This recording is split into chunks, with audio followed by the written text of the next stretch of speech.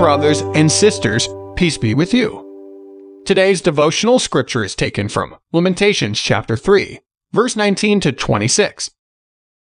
I remember my affliction and my wandering, the bitterness and the gall. I well remember them, and my soul is downcast within me. Yet this I call to mind, and therefore I have hope. Because of the Lord's great love we are not consumed, for his compassions never fail. They are new every morning, great is your faithfulness. I say to myself, the Lord is my portion, therefore I will wait for him. The Lord is good to those whose hope is in him, to the one who seeks him. It is good to wait quietly for the salvation of the Lord. Let us pray. Lord God, help us not to be afraid to tell others about you.